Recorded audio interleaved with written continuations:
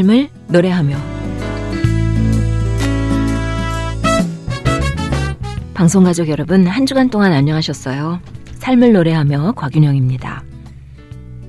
아인슈타인은 이 세상에서 가장 근원적이고 본질적인 질문이 인생이 친절한가? 라는 질문이라고 했는데요. 여러분의 인생은 어떠십니까? 기독교인으로 20세기 신비의 작가로 불리는 제임스 앨런은요, 그의 유명한 저서 생각의 지혜에서 다음과 같이 얘기하고 있는데요. 인간은 행복과 불행의 창조자다. 더욱이 인간은 자신의 행복과 불행을 만들고 지속시키는 당사자이다. 행복과 불행은 외부적으로 강요된 것이 아니다. 내면적 상태이다. 그것들의 원인은 신도, 악마도, 환경도 아니고 바로 생각이다. 행복이나 불행은 행위의 결과이며 행위는 생각이 외부로 드러난 측면이다. 고정된 사고방식이 행동방식을 결정하고 행동방식으로부터 행복과 불행이라고 불리는 반작용이 나온다.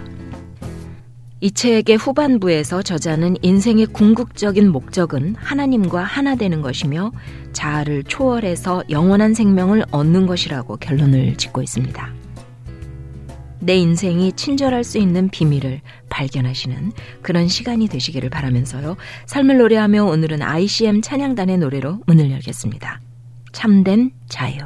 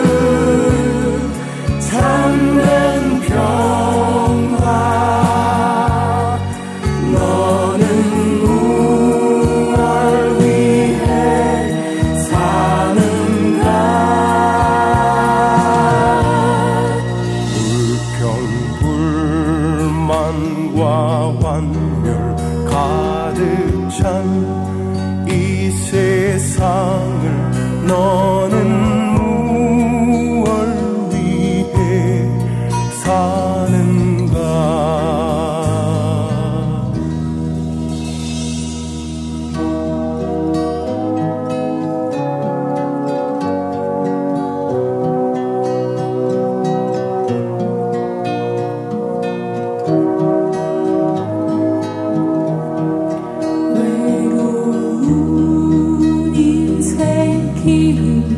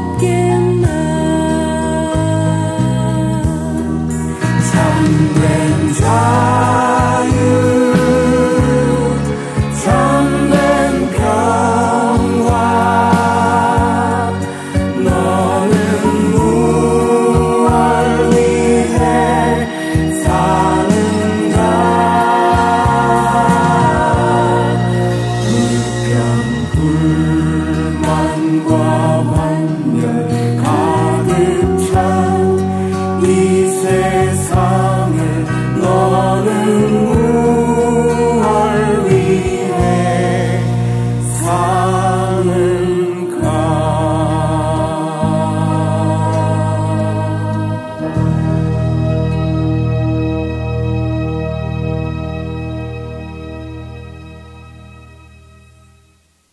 참된 자유 ICM 찬양단의 노래로 들으셨습니다. 참된 자유와 참된 안식을 얻을 수 있는 길은 내가 무엇을 하느냐가 중요하다고 노래하고 있죠. 이어지는 찬양은 주님 계신 곳에 나아가리. 두드림 선교단의 노래 듣겠습니다.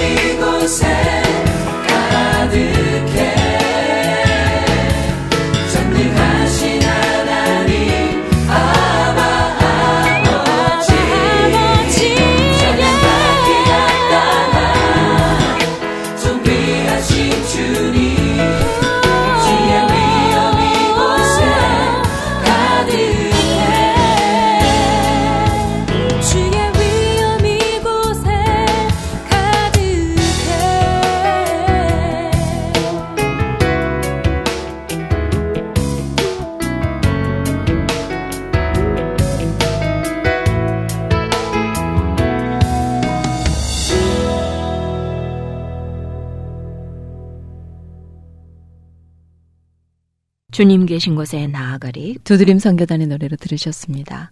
나를 창조하신 하나님 앞에 나가서 나의 주인이 하나님이심을 확인하고 고백하는 그런 삶.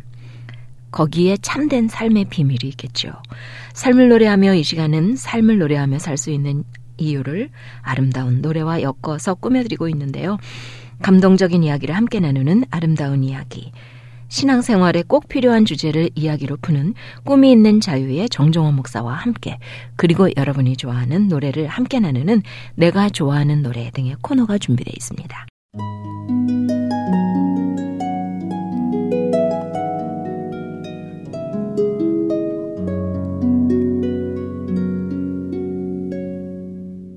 아름다운 이야기.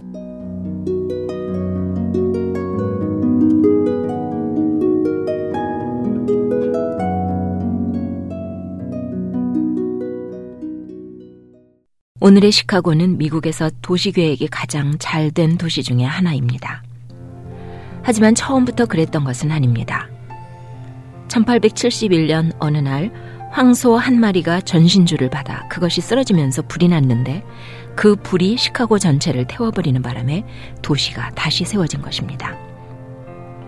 그날 하루 동안 진행된 화재로 시카고의 온 시가지가 불바다가 되었고 300여 명의 사망자를 냈습니다.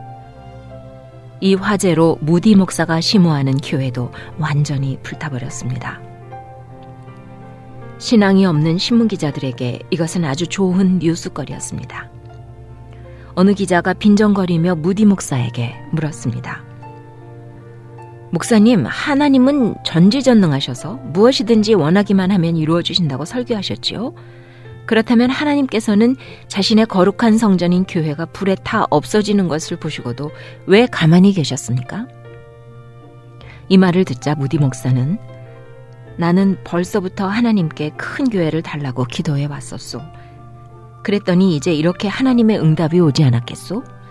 큰 교회를 짓기 위해서는 이 교회를 헐어야 하는데 하나님께서는 화재로 이 문제를 해결해 주셨기 때문에 교회를 허는 비용을 덜어주신 것이지요.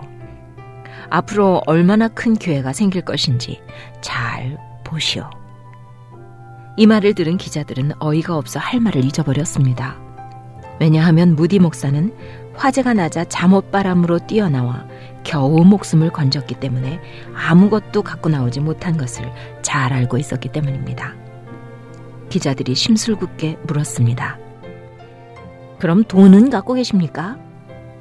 무디 목사는 옆구리에 끼고 있던 성경책을 꺼내 보이면서 나는 수표와 돈을 가지고 나오지 않았지만 여기 아무리 사용해도 바닥이 드러나지 않는 하나님의 금고, 이 성경책을 갖고 나왔지요.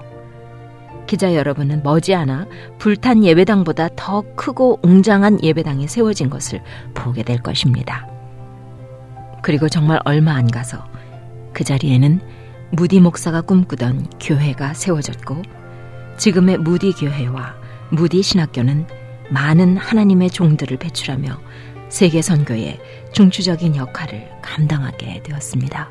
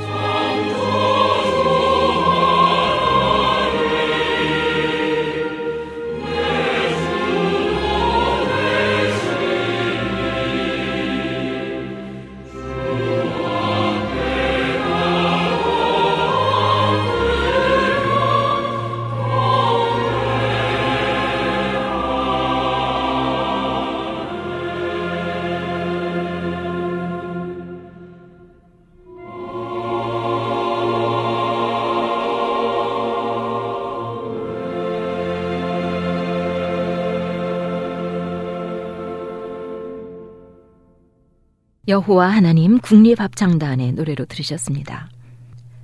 불타버린 무디교회라는 글이었는데요.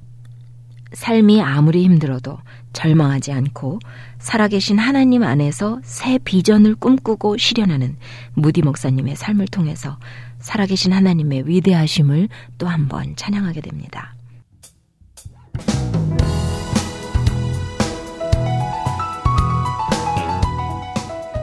정종원 목사와 함께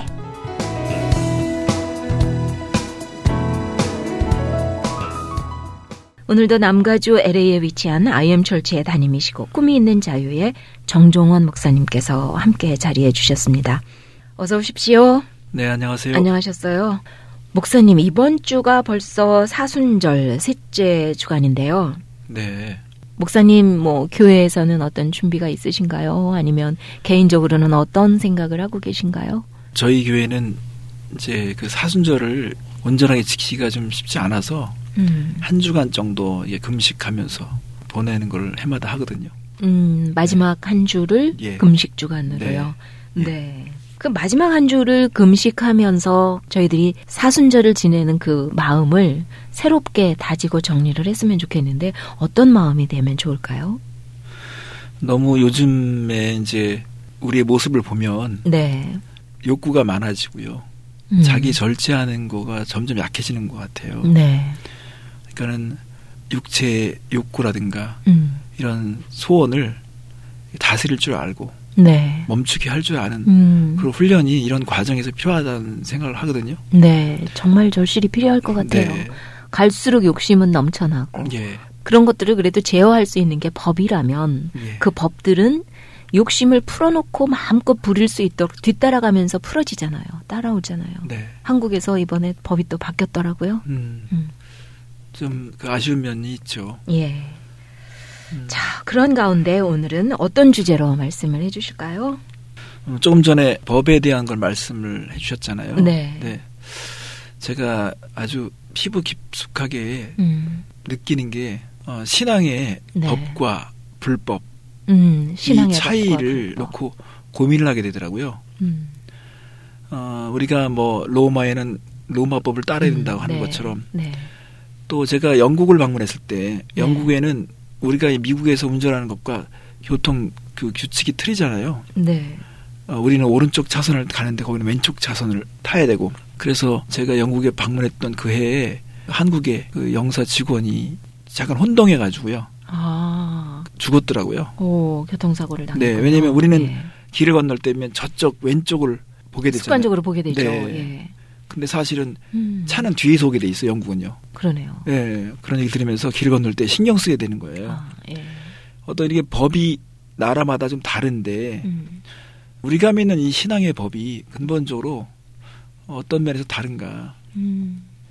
근데 이런 것을 오늘날 기독교가 보다 명확하게 정의를 해야 되고 그걸 그렇죠. 강조해야 될 때가 된 것 그렇죠. 같아요. 분명하게 알아야 어느 법을 따를 것인가를 선택할 네. 수 있을 것 같아요. 한 예를 쉽게 들면 네. 우리는 어떤 교리라든지 예. 철학을 믿는 종교는 아니거든요. 우리가 믿는 가장 중요한 그 법은 신앙의 법은 하나님과 교제 만남을 중요하게 생각하거든요. 네. 오늘 만난다는 거, 오늘 교제한다는 거, 어떤 철학이라든가 사상을 명상하거나 그런 수도를 하는 종교가 아니라 네. 오늘 살아계신 하나님을 만나는 종교라는 거. 이것이 우리의 신앙의 법이거든요. 그러니까 네. 오늘 하나님을 만나지 않으면 그것은 불법을 행하는 거거든요. 어느 정도 이제 전문성을 갖게 되거나 교육을 받은 사람들은 자기가 가지고 있는 그런 지식과 실력과 은사를 가지고 이 퍼포먼스를 할 수 있지만 네. 주님이 보는 입장에서는 만약에 나와 만남이 이루어지지 않으면서 그 일을 하고 있다. 그러면 불법을 행했다고 말씀하실 만큼 이 만남을 중요하게 생각하는 네. 그런 도리가 있잖아요. 그래서 오늘 제가 산신앙, 산교제 네. 이런 타이틀로 좀 준비를 했습니다. 네. 모든 법에 우선하는 최상위법, 네. 하나님의 법. 그걸 제대로 알려면 정말 잘 하나님과 교제를 누리는 가운데 알아가야 될 것 같네요. 네. 예. 그래서 오늘 기대를 또 해봅니다. 찬양을 한 곡 듣고 말씀을 계속 나눌까요? 네, 찬송가의 그 신자 되기 원합니다라는 곡이 있어요. 너무 오랜만에 듣는데 우리 테너 백준현 씨 그리고 메조소프라노의 김미경 씨가 합창으로 함께 부른 노래가 있습니다. 이 곡을 함께 듣겠습니다.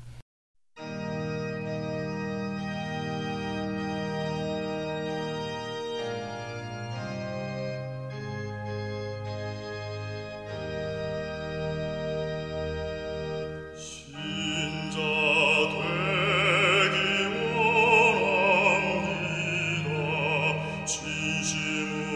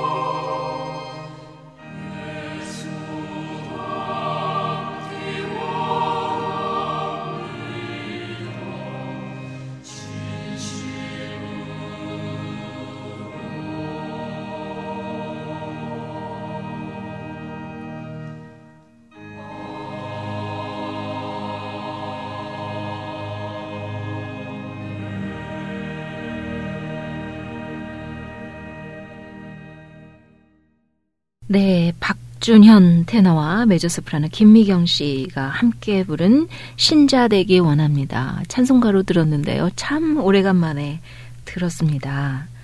여러분께서는 삶을 노래하며 정정환 목사와 함께 코너를 듣고 계십니다. 오늘은 산신앙 산교제라는 주제로 말씀을 나누고 있는데요. 우리가 정말 하나님의 법을 제대로 알기 위해서 산교제를 하고 산신앙, 신자가 되기를 원해야 할 텐데 어떻게 하면 될까요? 지금 우리가 사순절을 보내고 있잖아요. 네. 근데 이제 보통 어떤 사람이 자기의 전부를 투자하거나 또 가장 가치 있는 것을 내놓았을 때는요. 바라는 목적이 있는 거잖아요. 얻고 싶은 게 있겠죠. 네. 예.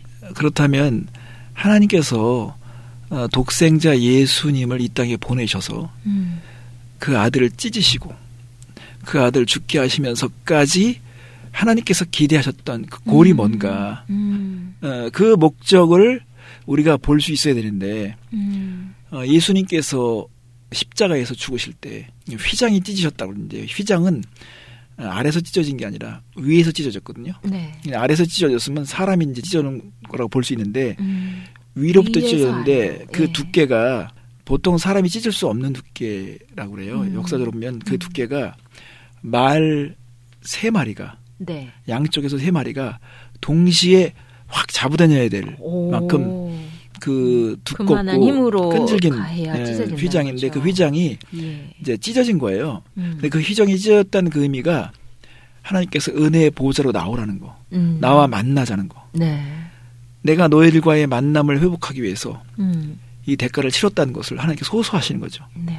그래서 그 휘장을 보통 은혜 보좌라고 표현하잖아요. 그 휘장 안으로 들어갈 때. 그러니까 하나님은 그토록 우리와의 만남을 꿈꾸셨고 그 만남을 회복하기 원하셨기 때문에 그거를 성취하고 그것을 이루어드리는 것이 우리의 도리잖아요. 그래서 저는 신앙의 법, 특히 살아있는 신앙은 바로 하나님과의 만남을 실현해 가는 거다라고 네. 보는 겁니다. 그래서 하나님께서 이렇게 하나님에게 간절한 바람과 이 뜻을 우리가 실천하지 못하고 여기에 무관심한 시대가 됐을 때는요. 네. 하나님께서 어떤 경로든지 간에 간섭하시고 우리를 깨우시거든요. 네. 그런 경우를 성경에서 찾아볼 수 있을까요? 예. 전에 이제 우리가 사무엘 상에 있는 말씀을 쭉 몇 번 네, 다뤘잖아요. 그렇죠. 근데 사무엘상 4장에 보면 네. 그 엘리 제사장이 재임하던 시대에 네. 그 아들들이 되게 타락하고 부패했고요. 그죠, 문제성 그 민족, 아들이죠. 그 네. 시대가 하나님에 대해서 너무 둔감하고 음성을 들을 줄 모르고 또 하나님과의 관계에 대해서 전혀 무관심했던 그 시대이기 때문에 그런 시대는 하나님께서 꼭 간섭하세요.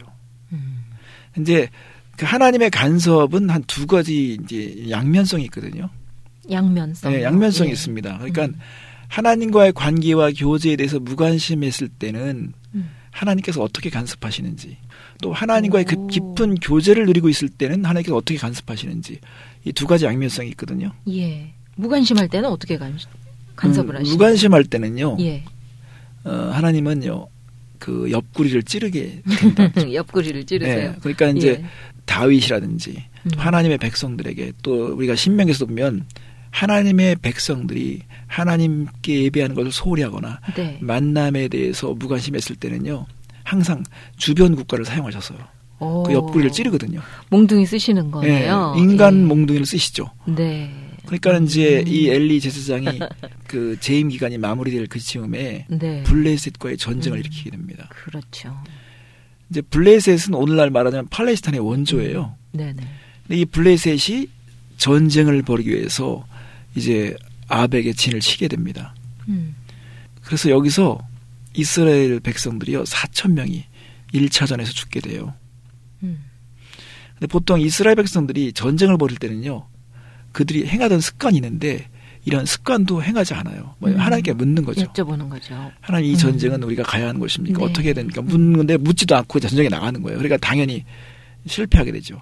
근데 4,000명이 전사하게 되는데 그 전사했으면 이 백성들이요 회개를 하든지 그 원인을 따져서 그렇죠. 왜 이런 결과가 왔는지를 네, 돌이켜봐야 그걸 고치려고 해야 되잖아요. 근데 이 백성들이요 그렇게 회개하기는 커녕 이 사람들이 하나님의 언약궤, 그 법궤를 실로에서 가져올 생각을 하는 거예요. 장로들이. 근데 그 언약궤를 가져올 수 있다고 생각하는 것 자체도 끔찍한데 지금 가져오겠다는 거예요. 이런 사람들은 과거에 어떤 그 신앙의 전설, 막연한 옛날의 어떤 스토리에 대해서는 알기 때문에 이 법궤가 요단강을 건넜을 때 제사장이 그걸 앞세웠으니까 강이 갈라졌다. 이 법궤가 지나가는 곳에 법궤가 있는 곳에는 일사천리로 다 통한다. 그러면 그냥 뭐 법궤만 있으면 그게 무슨 마치 신통력을 발휘하는 뭐쯤으로 그렇죠. 생각을 한 거죠. 그러니까는 이런 신앙이 왜 되냐면요. 네. 하나님과의 관계, 하나님과의 교제가 없으면요. 결국은 하나님을 이용하는 사람들로 변해버리고요. 무섭죠. 예. 어떤 하나님께서 소중히 생각하시는 이 법궤, 이 법궤가 가지고 있는 정신은 하나님과의 만남, 말씀하신다. 지금도 부활하셨다. 이걸 상징하는 그 아론의 쌍난 지팡이, 거기에 어떤 하나님의 계명이 들어있는 이 법궤를 이 사람들은 자기 욕심을 채우기 위해서, 자기 환경을 바꾸기 위해서, 자기의 곤란함을 해결하기 위해서 이용하는 거잖아요. 예. 본래 하나님께서 가지고 있는 생각은 우리가 하나님의 뜻 가운데서 내가 무엇을 바꿔야 되느냐, 내 존재가 무엇을 변화시켜야 되느냐, 이런 것들을 묻고 그것을 해결해 가야 하는 것이 하나님과 바른 관계인데 네. 자기들의 상황은 바꾸지 않고요. 자기들의 관계, 자기들의 태도는 바꾸지 않고 하나님을 이용해서 이 환경 자체를 바꾸려고 하는 것이 바로 이게 이제 우상을 섬기는 거. 또 이게 잘못된 태도잖아요. 네. 그러니까는 여기서부터 이제 어그러지는 거죠. 그러니까 여기서 이제 이스라엘 네. 백성들이 그 법궤, 언약궤를 가져왔어요. 그 전쟁터에 가져오니까 네. 이 이스라엘 백성들이 막 소리치면서 막 환호성을 내는 그렇죠. 거죠. 그랬죠. 그러면 이 상황을 볼 때 뭔가 이들이 환영하는 것 같고 하나님의 간섭을 기대하는 것 같고 이들의 어떤 소리를 함정을 들으면 하나님에 대한 어떤 믿음이 있는 것 같은 느낌을 받잖아요. 사실은 여기서 우리가 이제 돌아볼 것은 살아있는 신앙은 저는 하나님과의 살아있는 교제가 전제된다고 생각해요. 그러니까 하나님과의 살아있는 교제가 진행되지 않는 상황에서 일어나는 모든 일들은 불법을 행하는 것인데 네. 이들이 소리를 치고 춤을 추고 그러잖아요. 자, 그러면 하나님은 1차적으로 우리의 찬송 소리, 우리의 춤추는 거에 대해서 관심을 둔 거라고 생각하지 않아요. 얼마나 벌쩍 뛰는지, 얼마나 큰 소리로 찬양하는지에 대한 것보다도 우리가 얼만큼 똑바로 걷고 있는지, 바르게 행하고 있는지에 대한 관심이 있는 거죠. 네. 그래서 사무엘하 저 뒤쪽에 보면 다윗이 이 법궤를 가져올 때 아주 엄중한 교훈을 배우잖아요. 우사가 죽게 되고 예. 하나님의 어떤 규례대로 행하지 않기 때문에 하나님께서 치시는 거거든요. 그러니까 하나님께서는 이미 말씀을 해주신 것이 있어요. 이 법궤를 어떻게 옮겨야 되는가. 하나님께서 택한 지파가 어깨에 짊어지라고 그랬는데 이 분명한 말씀을 생각지 않고 그냥 바퀴 달린 술에다 옮기는 과정에서 하나님께서 간섭하셔서 이제 우사를 치시거든요. 그러니까 이렇게 하나님에 대한 그 무지, 하나님 말씀에 대한 우리의 그 무관심이 많은 대가를 치르게 되는데 이 아벡 전투에서 결국은 법궤를 빼앗기게 됩니다. 네. 그러니까 이스라엘 백성들이 이 법궤를 빼앗기고 3만 명이라는 되는 군사가 또 죽임을 당하게 됩니다. 엄청난 대가를 치르게 되는 거죠. 근데 이제 블레셋 사람들은요, 이 법궤에 대한 생각을 또 이렇게 표현하게 되는데, 네. 이 블레셋 사람들도 이 이스라엘의 이 법궤에 대한 지식이 없으니까 그들 나름대로 또 생각을 해서 표현을 해요. 이 법궤를 표현하는 데 있어서 이 사람들은 이제 다신적인 종교를 믿기 때문에 저 능하신 신들의 손에서 우리가 어떻게 구원을 받을 것이냐라고 이렇게 외쳐요. 두려운 거죠. 네. 옛날에 그 전설을 들은 바가 있으니까. 그러니까 이 블레셋 사람들이요, 군사들을 모아놓고요, 확신을 심어주는 거예요. 우리가 지금 여기서 질 수 없다. 저들의 종이 될 수 없다. 강해라. 대장부처럼 임하자. 그래가지고 막 확신을 심어주죠. 그래가지고 이 전투에서 승리하게 되거든요. 네. 저는 이 말씀을 묵상하면서 오늘 이 시대와 아주 매우 흡사한 걸 느꼈어요. 왜냐하면 하나님의 교회가 하나님과의 살아있는 교제, 정말 이 산신앙을 소유하지 않았을 때 네. 세상에 확신받아 못하는 거죠. 세상은 자기의 어떤 소신과 철학과 사상으로 무장돼서 정말 이렇게 막 이기려고 하거든요. 네. 강해지려고 하거든요. 그러니까는 오늘 이 시대를 바라보면서 도리어 교회가 세상에 기웃거리거나 세상에서 어떤 철학을 배우거나 어떤 성공하는 법을 배우거나 이런 것들이 지금 되게 짙거든요. 그런 걸 봤을 때 많은 교회의 영광들을 빼앗기게 되고 네. 하나님께서 두신 이 약속의 그 말씀들이 우리에게 무의미하게 비춰지는 시대인 것 같아요. 그런 걸 볼 때 이 언약궤를 결국은 빼앗게 됩니다. 네. 이런 걸 통해서 우리가 살아있는 신앙, 하나님과 살아있는 교제를 제대로 우리가 누리지 못하게 됐을 때는 가진 것도 빼앗게 됐구나. 그리고 우리의 신앙으로 말하면 소중한 이 상징적인 것들도 다 세상으로부터 다 빼앗기는 이런 것들을 보게 되는 거죠. 네. 말씀을 들으면서 제 머릿속에 하나 떠오르는 생각은 예. 그런 거네요. 어깨에 짊어지라고 했는데 바퀴 달린 수레에 얹었다라는 거는 오늘날의 교회에서도 많은 그 반성과 예.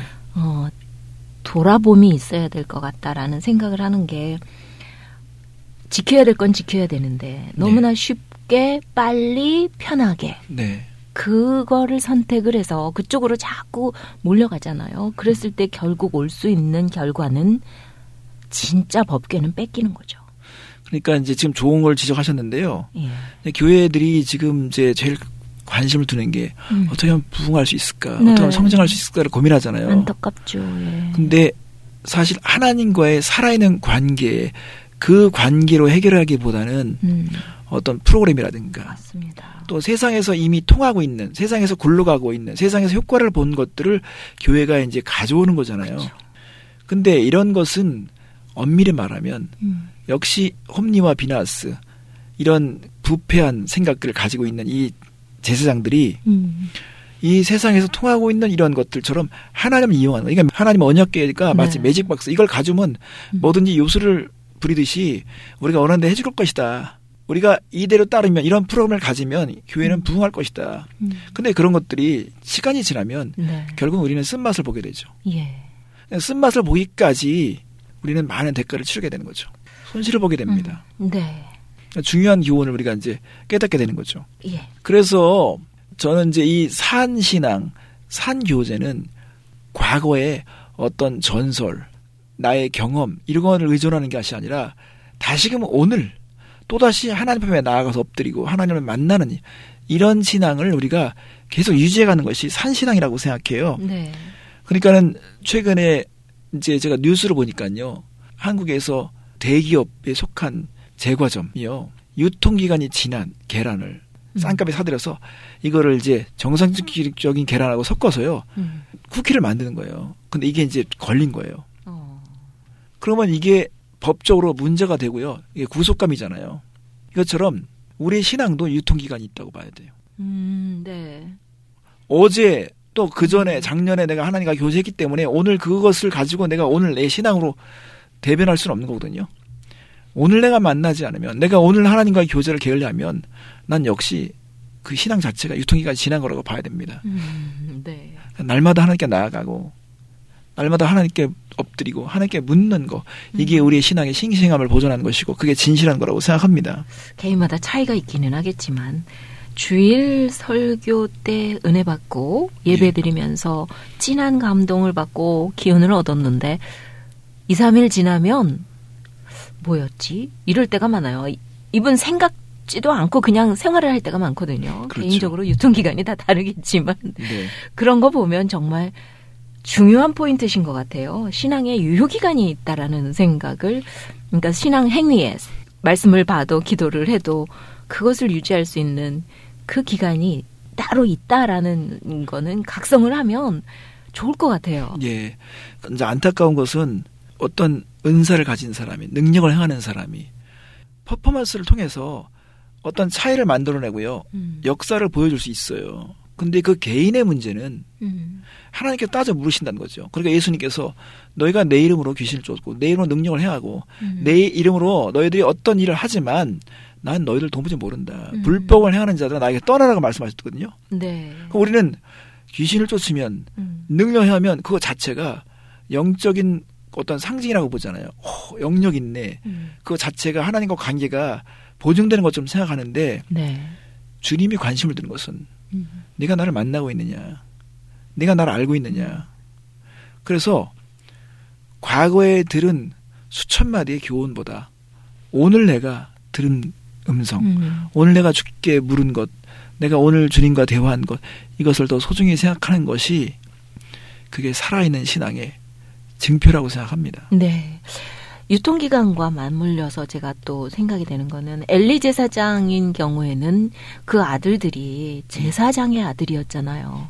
네. 아들들이 자라가는 그 환경이 아무래도 일반 사람들보다는 제사장 집의 환경이었는데 네. 아들들이 왜 그렇게 됐을까 하는 생각을 하지 않을 수가 없거든요. 네. 그러면 지금 저희들 가정에서 자라고 있는 우리 아이들은 네. 과연 어떤 환경에서 어떻게 자라고 있나 이런 걸 한번 또 점검을 해봐야 될 것 같은데요. 저는 이제 이 홈리와 비나스가 네. 그 언약궤를 가족으로 했을 때 그것을 책임지고 있는 사람이 엘리 제사장이었거든요. 네. 근데 엘리 제사장이 왜 이것을 허락했을까?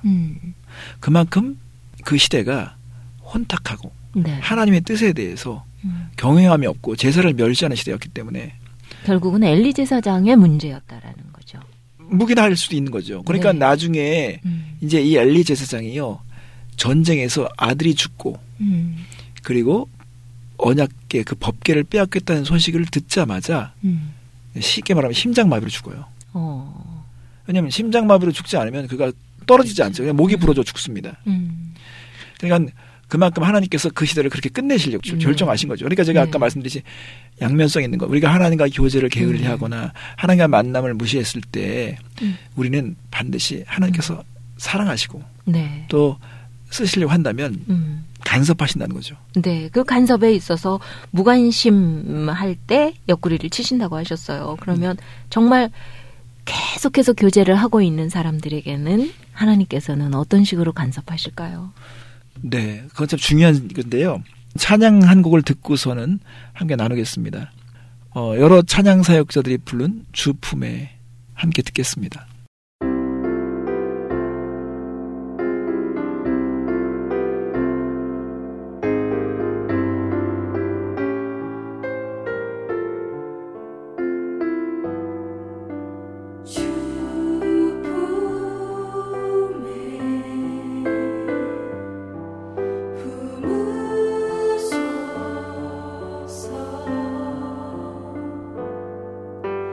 능력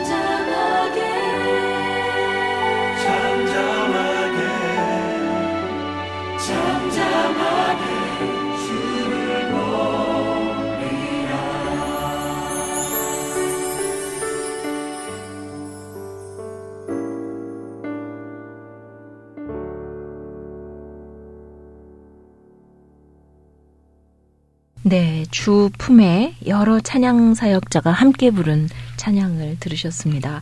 지금 여러분께서는 삶을 노래하며 정정호 목사와 함께 코너를 듣고 계신데요.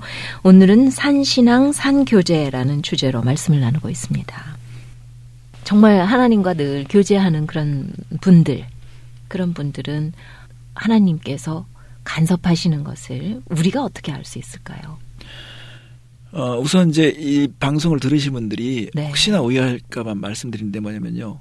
고난이 있느냐, 고난이 없느냐로 신앙의 어떤 잣대를 잴 수는 없습니다. 그렇죠. 네, 그 고난이 어떤 목적으로 오느냐가 중요하죠. 근데 이제 다니엘과 같은 사람은요. 예. 늘 하나님과 교제를 지속해가지고 기도하고 하나님을 예배하던 사람이거든요. 네. 그럼 이런 사람들에게도 고난이 오거든요. 그렇죠.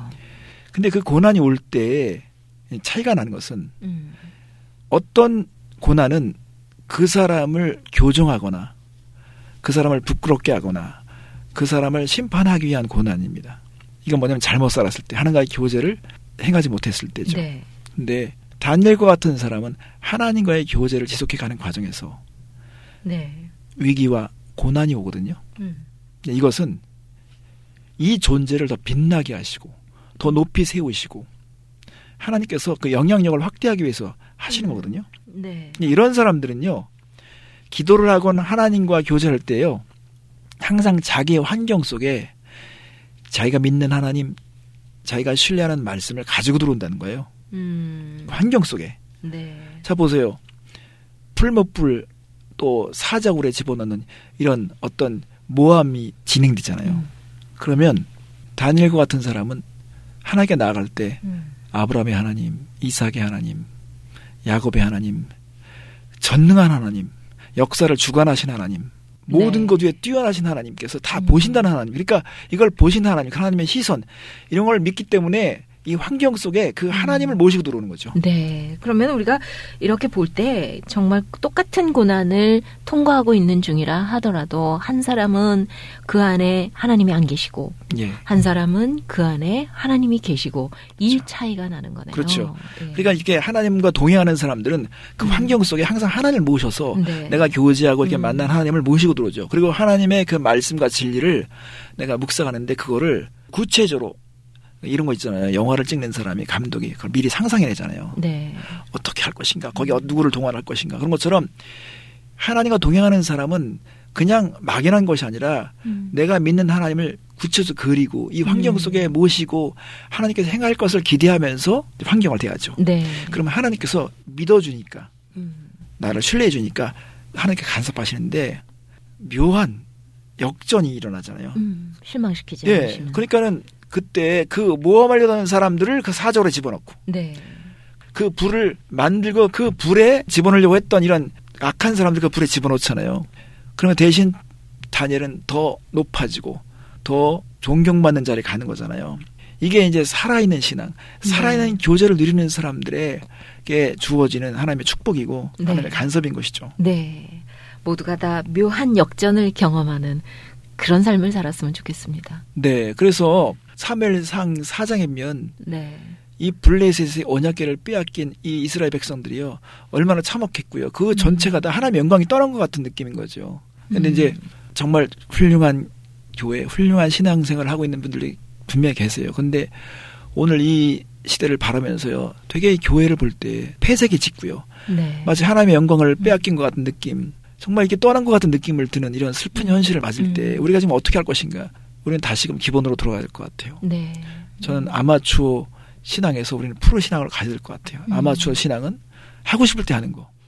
하기 싫을 때만 안 하는 거. 네. 근데 프로 신앙은 항상 우리가 출퇴근 없는 거잖아요. 프로는요. 늘 생각하는 거. 하나님과 교제를 게을리하지 않는 거. 그래서 그 누가 그런 말 하잖아요. 내가 하루 연습하지 않으면 내가 잘 알고 일주일 연습하지 않으면 스승님이 알고 한 달을 하지 않으면 뭐 모두가 안다고 그러잖아요. 그것처럼 내가 오늘 하나님과 교제를 게을리하면요. 가족이 알아요. 얼굴색이 이렇게 막 누렇게 뜨고 그래서 말 한마디 하더라도 막 상처나는 얘기하고 이런 거 있잖아요. 그런 것처럼 그래서 우리가 다시금 살아있는 신앙, 네. 살아있는 교제. 그러니까 내 신앙이 살아있다. 그러면 나는 지금 살아있는 교제를 지금 하고 있어야 된다는 거죠. 자, 프로신앙 말씀을 하셨는데 정말 프로신앙자처럼 살고 싶어요. 네. 근데 어떻게 실천하고 어떻게 살면 프로가 되는 건가요? 저는 우선은 프로라 할지라도 항상 기본을 다지잖아요. 프로는 기본을 다지는 사람이거든요. 연습. 네. 프랙티스. 네. 연습, 그러니까 연습, 우리가 네. 항상 하나님과의 교제, 이 교제가 중요하다는 사실을 늘 염두에 두고요. 네. 늘 하나님께 묻고 하나님과 교제하는 일에 우리가 신경을 써야 될 것 같아요. 예수님도 이분이 하나님의 아들이시고 신성으로 충만한 분이심에도 불구하고 네. 날마다 한적한 곳에 가셨잖아요. 하나님께 묻교에 나가셨잖아요. 그래서 어떤 형태인지 간에 우리가 교제를 확인해야 될 것 같아요. 내가 교제를 경험했는가. 오늘 하나님과 교제하지 않으면 나는 안 되는 것 같은. 그래서 누가 오늘 하루도 책을 안 읽으면 입에 가시가 돋친다고 하는 것처럼 내가 오늘 하나님과 교제를 계획을 하거나 교제하지 않으면 뭔가 내 마음에 불편해할 만큼 날마다 하나님과 교제 이런 것에 대해서 우리가 관심을 두고요. 네. 또 하나님과의 관계 속에서 내가 하나님을 위해서 무엇을 할 것인가, 하나님의 뜻을 위해서 내가 무엇을 할 것인가, 이거를 많이 물었으면 좋겠어요. 나를 위해서 하나님이 존재해주는 그런 것보다도 하나님 내가 무엇을 하기 원하십니까?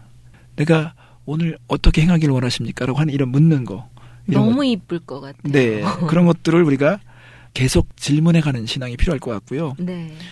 그러니까 또 이제 유통기간에 대해서 말씀을 잠깐 드렸는데 모조 신앙을 벗어버리고 정말 살아있는 신앙, 그 살아있는 신앙 빛깔이 다르고 또 우리의 삶에서 위선과 외식에 빠진 것을 방지해 주거든요. 네. 그냥 내가 오늘 만난 그 모습 그대로 나아가는 것이죠.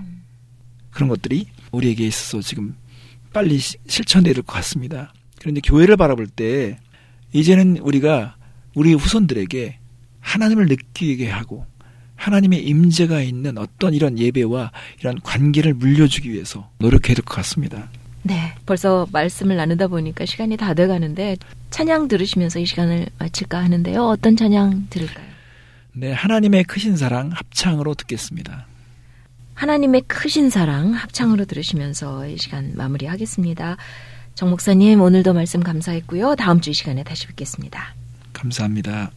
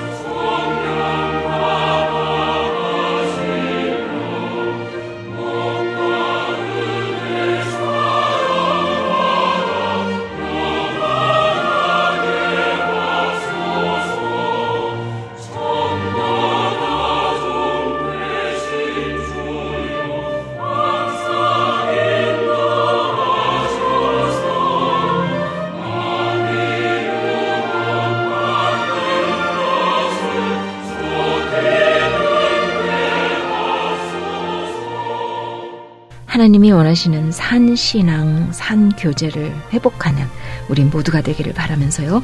아름다운 음악과 기쁜 소식을 전하는 극동방송에서 보내드린 삶을 노래하며 오늘 순서를 마치겠습니다. 지금까지 제작의 김미정, 저는 곽윤영이었습니다. 안녕히 계십시오.